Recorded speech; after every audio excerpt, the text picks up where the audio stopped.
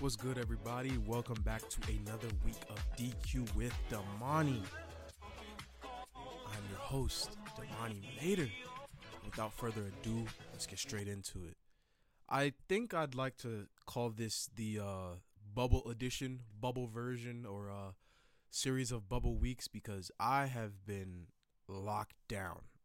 I dropped the episode that was supposed to come out the week of my birthday a little late. That literally dropped on Kyrie's birthday. I had bronchitis. Then I went from bronchitis to sinus infection. And now this sinus infection has just like completely just violated my entire respiratory system, my whole body even. I've just been having back-to-back just ridiculous symptoms. Like I was sweating and then I ended up going from sweating to having chills. Like I was literally shaking in the shower. Like I had the hot water on at max and I'm shaking like I'm Iceman from X-Men. It was ridiculous. I don't know what's going on. I've been dieting properly, working out, taking care of everything I need to with my body as best I can, taking all the supplements, vitamins, etc. And I still ended up getting sick with this. So I don't know. The doctors, they don't even know if it's bacterial or viral. So I don't have any answers other than antibiotics at this point. Antibiotics and sleep. I haven't been to class in a while, so I'm just going through it right now. But that doesn't stop me from talking boxing with you guys, especially since we have some very important fights coming up within the next couple of weeks.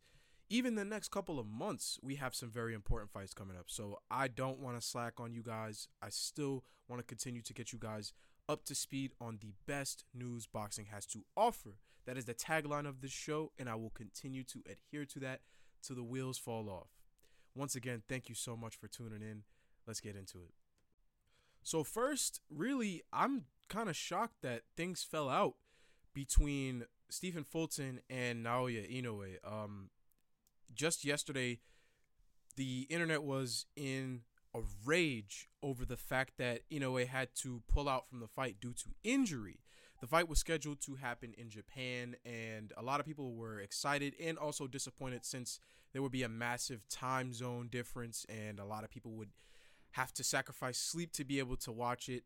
But nonetheless, I knew I was going to be able to see it. I watched Brandon Glanton fight over in Dubai a while ago. There's no problem, really. If you really love the sport, you'll sacrifice those hours. It's not that serious. But nonetheless, Naoya had to pull out. I'm not sure what specifically he hurt. I haven't heard much other than they're attempting to reschedule it. Stephen Fulton is reassuring the entire boxing world that there will be a new date for the fight. So I am hopeful that in the meantime, he continues training. He himself stays in good health, does not injure himself during camp, and we can see these two get it on. I really do want to see Stephen Fulton back in the ring soon because undisputed status is knocking on the door for him. There are people who believe that Inoue is going to be able to just walk through him, but I thoroughly disagree. I don't think that Inoue possesses the amount of skill to be able to fully just clean out Fulton across 12 rounds or even knock him out. I think it'll be an even matchup. They'll go back and forth across the stretch, and it'll be a points win or a points loss for either man. So it's a 50-50 fight. I don't like the fact that people are saying that Inoue, that they're really just trying to make Inoue out to be this Superman. And yes, he's the monster. I believe Inoue is a pound-for-pound fighter, top 5. For a while, I had him pound-for-pound number 1. So I don't disagree with the fact that Inoue is a skilled, dangerous, knockout, precision fighter. It's really just the fact that people are trying to make it seem like he's invincible, like he can't get touched. Fulton, he has the ability, the ring generalship, to be able to give Inoue some problems. So really the fact that people are just counting Fulton out on this one is just ridiculous. I've seen guys, even in the Boxing Voice Discord, really, they've just been going on and on about how Inoue is going to dog walk him, he's going to embarrass him. It just doesn't make sense to me. If you really did feel that way, put your money where your mouth is. But a lot of these guys are too scared to do it. This weekend, Chris Colbert. Oh, I just saw a picture of him courtside at a ball game in the city with Tracy Morgan. This man was iced out next to Tracy Morgan, complete with a Pharaoh pendant piece. Now, he takes on El Rayo, who just suffered a shocking knockout loss on a PBC card a couple of months back. And I don't really think that this is a bad matchup for either man. Both of them are coming off of crazy losses. They need to get back into the win column. This is also really a contender type of matchup. Not quite putting themselves into the top 5 of the weight class. More so just ironing out who's who in the division, making sure that their name is just right on that dotted line, just so that they don't get relegated, for all my football fans out there. It really seems like Chris Colbert is going to be the victor of the two. I personally believe that he will, just because El Rayo, he has a very bad habit of leaving his chin in the air, which is exactly how he got beat up the last time he was out. And the Benavidez camp, they focused more on offense with him than defense. They didn't really mold El Rayo to be a defensive counterpuncher. They really wanted him to continue walking forward. They really emphasized the fact that he needs to be an offensive threat. But at the same time, they didn't give him the proper defensive skills to be comfortable in the fact that he is an offensive threat. So, naturally, Chris Colbert, I think he's going to be able to take advantage of that. Somebody like El Rayo, that's going to be food for Chris Colbert. But at the same time, I do have to say that Chris Colbert has the weakness of dropping his right hand when he digs to the body, which is exactly how he got hurt against Garcia. Now, El Androide, he ended up piecing Colbert up just way too easily. And the right hand giving access to a dangerous fighter like El Rayo, that could spell the end for him. I do want to say that it's important for people to remember, you got to keep your hands up. Going forward, going backwards, moving like across the ring, you always have to keep your hands up. And digging to the body is one of the most dangerous places to dig if you don't have your defense up to par. You will get hurt, and hurt bad, if you don't have your hands up when you dig. Whether that's your right hand to the body, left hand to the body, even a jab straight to the body. You don't have your hands up, you will get hurt, and hurt bad. I promise. A lot of these guys, they make the mistake of seeing highlights where Canelo, he's able to dig and then spin out after his opponent shoots across, things of that nature. But it's really just because Canelo, he has the perfect height and reach to be able to do that. Not every fighter has the exact same physical dimensions to be able to pull off moves like that. And Chris Colbert, unfortunately, he's just not one of those guys who has that ability. I would like to see him step it up this time. I believe that he will. If you are a betting man, put your money on Chris Colbert this weekend. Jojo Diaz, man.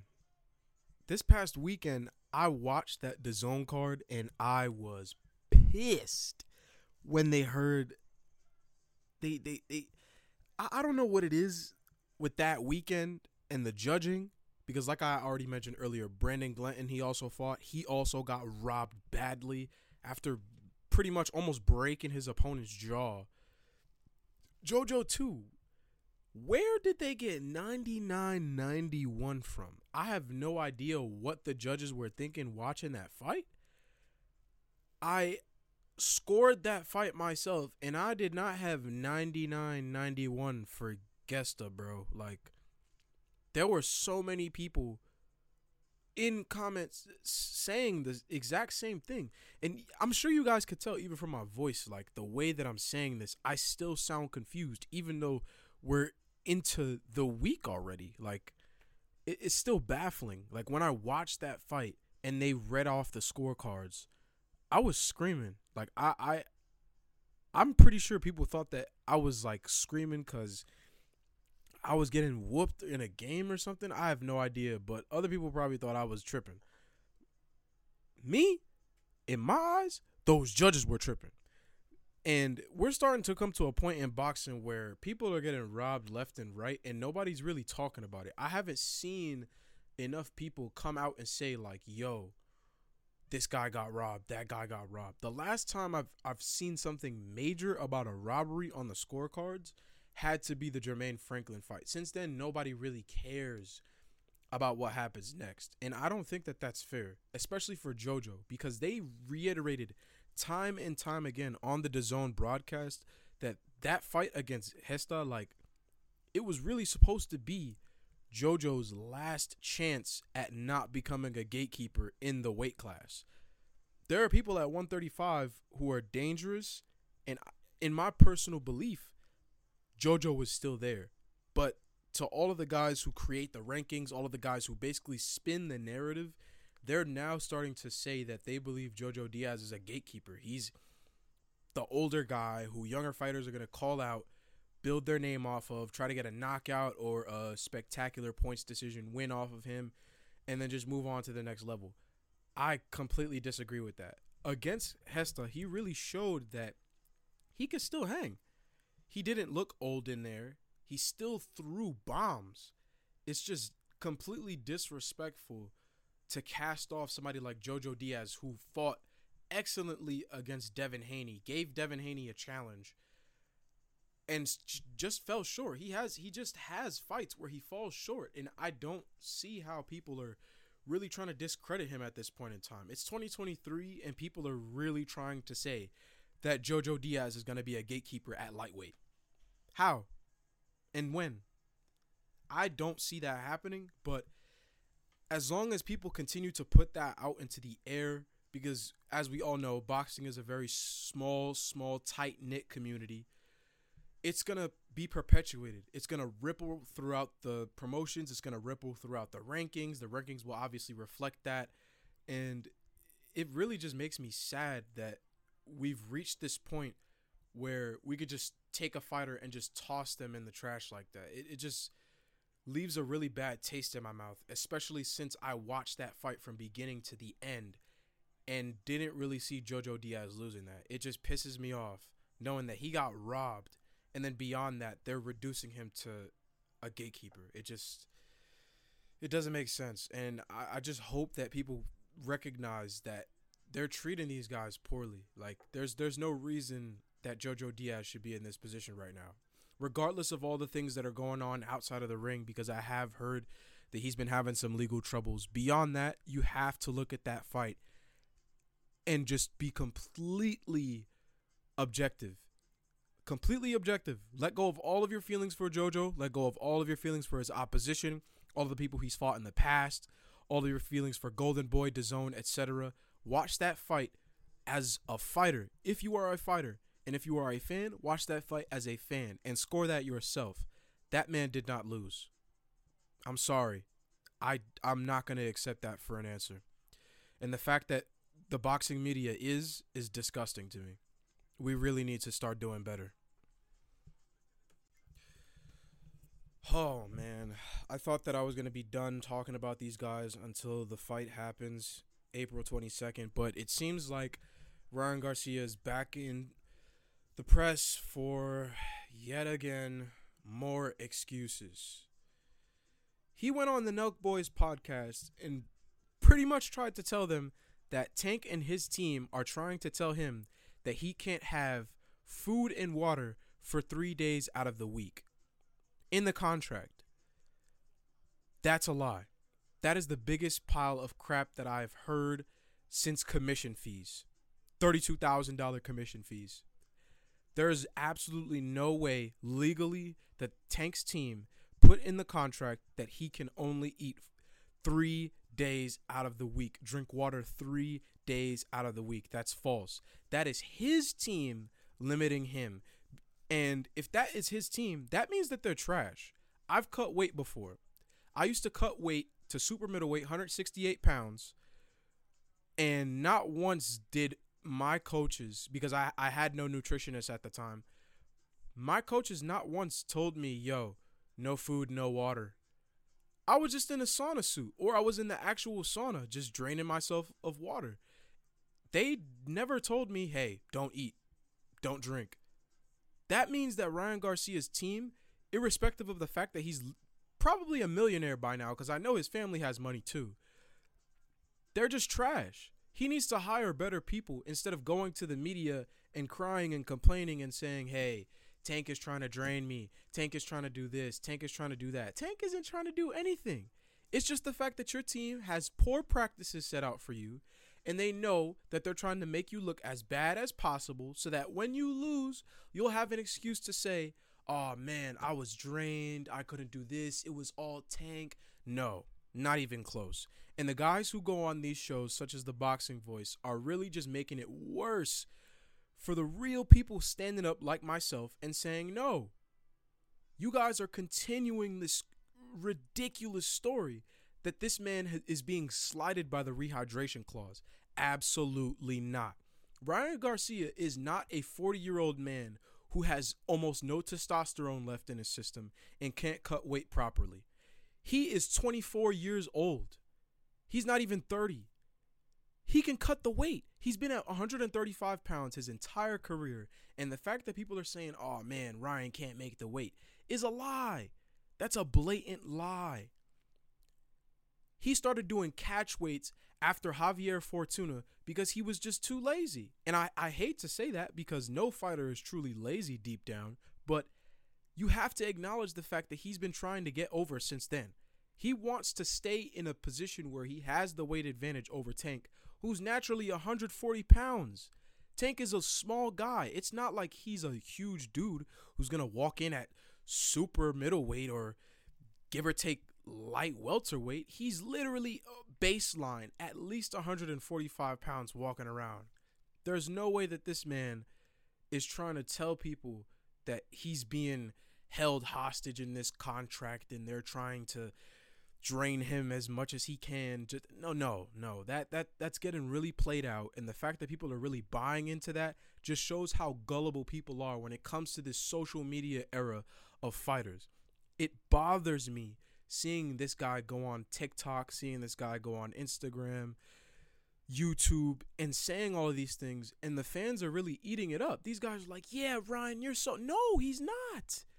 He's not. I promise you, if you look properly at how you're supposed to cut weight, he would have absolutely zero issue making 135. Really, the fight's supposed to be at 136 pounds and going into the fight day completely normal. It's just the fact that he wants to walk in bloated and have a severe weight advantage over Tank, who is not going to stand for that. Even if I was in the same position as Tank, I would do the same. I would put a rehydration clause in, because why, as a grown man, are you refusing to go down to the weight that you've been fighting at for your entire career from 18 to 24, 23 years old, and now saying, oh man, I want to fight at catch weight? You're just lazy, bro. Face the facts.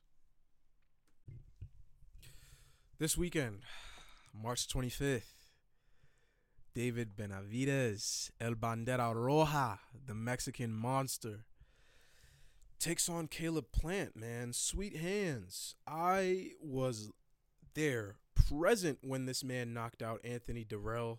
Spoke to Andre Dirrell after the fight. Talked about his brother's loss. Things happen in boxing. You can never really predict whether things will go right or left, because really it is a sport that has so many factors going into it. Things can happen in that ring that you just simply can't account for. Caleb Plant is no different. His new trainer, Bretman, he's really been teaching him to sit down on his punches. If you've paid attention from Plant's last fight, prior to his last fight, let's say the Canelo fight, maybe even prior to that, further than the Ustategui fight, I'd say. I had to correct myself 3 times there because Caleb has been on a upward trajectory regarding his style. He was really more familiar with the Philly shell, operating more like Mayweather, using his jab, preferring to stay on the outside. But now he's really gotten more comfortable in the pocket. He's sitting more on his power punches. And I'm really proud of him for that. He's really upgraded since people were saying, oh man, Caleb Plant has no power, this and that. He's decided to take that, use that as fuel, and really apply himself to adapting his style for not just the fans, but for himself, to feel more comfortable in the ring and not be in panic situations like he was against Canelo, because obviously that man had him up against the ropes, up in the corner, pressuring him, and he wasn't even really throwing flurries as often as many people think. Canelo was actually losing the fight before he knocked out Caleb Plant, contrary to popular belief. This man, like I said, took that, decided to build upon that. Now he has a new blueprint moving forward. If you've seen his training footage, he looks really good. Now, David Benavidez, on the other hand, oh man, I'm kind of scared for Caleb, because Benavidez fights tall. He fights very well, forwards, backwards, against the ropes. I had to watch the Angulo fight back 3 times to see just how many times Benavidez was on the ropes, and he never looked scared once. Even though he was getting peppered with shots here and there to the body, some landing there on the chin, some grazing off his gloves, he never really looked panicked against the ropes. So the fact that Caleb Plant might want to pressure him, walk forward, deliver some nasty body shots, it doesn't seem like it'll scare David Benavidez, which is really problematic going forward for the fight and the momentum that the fight's going to take.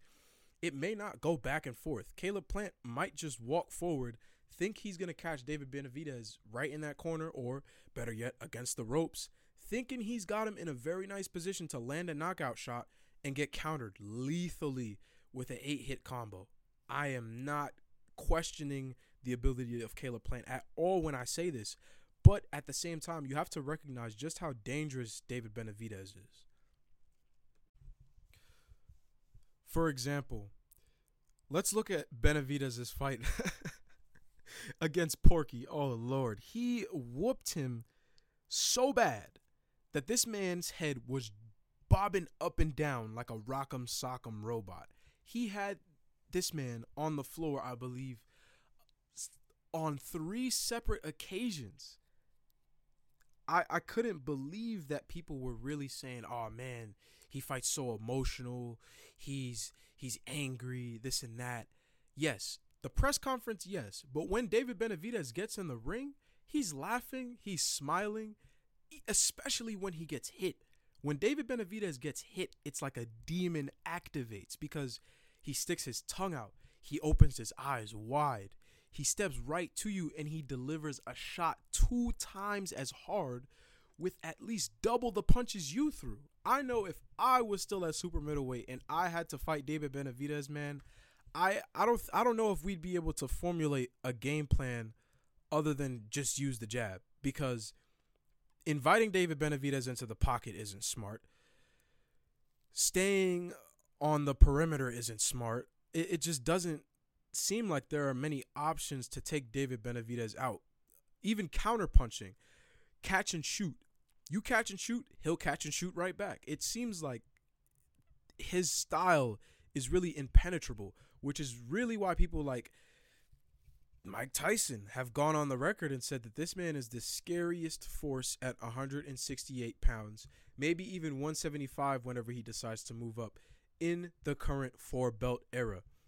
Right now, he's the interim super middleweight champion, so we do know that the winner of this matchup will be the interim champion.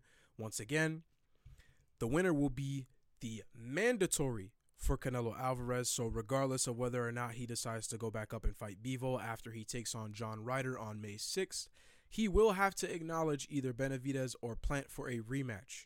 There is no doubt in my mind that this man Canelo will do everything he can to ignore these two and make sure he gets his shot at Bivol again. Now, whether or not I think that's okay, that's a discussion for another episode on the show. Now, I would just like to address all of the people who are saying that this fight isn't major. I've seen that multiple times. It doesn't make sense how these two are at the top of the division, and this isn't the biggest fight currently at the moment. Errol Spence, Terrence Crawford falling out. Tank, Ryan Garcia. They're not even fighting at lightweight for a belt, so the fight's only as relevant as it is on social media. This fight actually has a belt on the line, has relevant stakes pound for pound, has relevant stakes for the shape of the super middleweight division, maybe even 160 if these guys decide to work things out and take on Charlo. There is no way that you can look at David Benavidez, Caleb Plant, and say, this isn't the biggest fight of the year.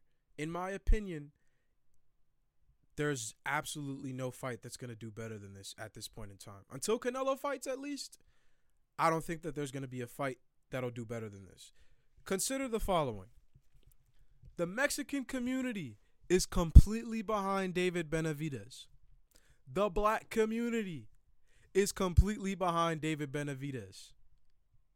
The white community is completely behind Caleb Plant. So when you say that this fight isn't major, this fight isn't big, there are literal communities of racial background being drawn to this fight because there is a man of color and a white man going to war for supremacy in the super middleweight division. And I hate to make this racial, but it's true. That's how things work in boxing. There's absolutely no way you could look at this fight and say, damn, ain't nothing going on in the super middleweight division. This fight is boring. The cash cow right now is going to step out from this fight and take on Canelo Alvarez. That's all you can really say at the end of the day. Just before we wrap things up for today, news regarding Terrence Crawford. People are saying that the deal with Black Prime wasn't really worthwhile because now he was spotted with folks at Golden Boy, Oscar De La Hoya, Bernard Hopkins, taking a couple pictures, posing with him, smiles, handshakes, waving to the cameras. And people aren't really happy with him. People really want that undisputed fight. But like I said to you guys prior on the show when I spoke about this in its own specific episode, he is chasing the bag. Alexis Rocha, Virgil Ortiz, these guys are contenders. And they are young. These guys are beasts. They're not people who are fighting cans coming up trying to pad their records. These guys want smoke in the welterweight division. So in my opinion, hey, Terrence Crawford is going where the smoke is. Obviously, Errol Spence, he's talking about fighting Keith Thurman, who he swore he wasn't going to fight. Like I said prior on the show, he swore to the fans on his mother he wasn't going to fight Keith Thurman. Guess what happened? When Tim Tszyu fought Tony Harrison, that nice little graphic showed Errol Spence and Keith Thurman. And now people are saying 154 pounds. It'll fulfill Errol Spence's mandatory. It's really just appalling to me how people would rather take the side of Errol Spence, who was irresponsibly doing what he said he wasn't going to do, instead of trying to cross the street and fight Terrence Crawford. It deeply troubles me that we've reached a point in boxing where fans who don't even fight are saying, oh man, he's ducking him. How is Terrence Crawford ducking where he's going where the paper is? PBC's not going to pay him. PBC didn't even want to show him the correct paperwork, giving him access to not just how much he was making, but the entire event budget. How can you say that Terrence Crawford is ducking? That's impossible. Get that out of your head. Fix it. Fix it. Either way, I'm glad Terrence Crawford is going to get his bang for his buck over at Golden Boy. I hope he does knock both Alexis Rocha and Virgil Ortiz out. Of course, Virgil has to fight Stanionis first for the interim belt. Of course, I believe if Errol vacates or moves up to 154, they will receive the full belt, which will, of course, open the door for Terrence Crawford to fight either man for their full belt, unify, get things wrapped up. Of course, if that's not the scenario that comes to pass, we have to once again wait for the undisputed fight. So, this ends another week of DQ with Damani. I am grateful to be able to bring you guys the best boxing news and analysis that I have to offer to you all. Please continue to support all of your local boxers. Those tickets are cheap. I'm seeing them for $45. There is no excuse for you to go out this coming weekend and support your local boxers. Please do that. These guys need to get paid. Please. This is your host, Damani Mater. God bless and have an amazing week. Stay safe.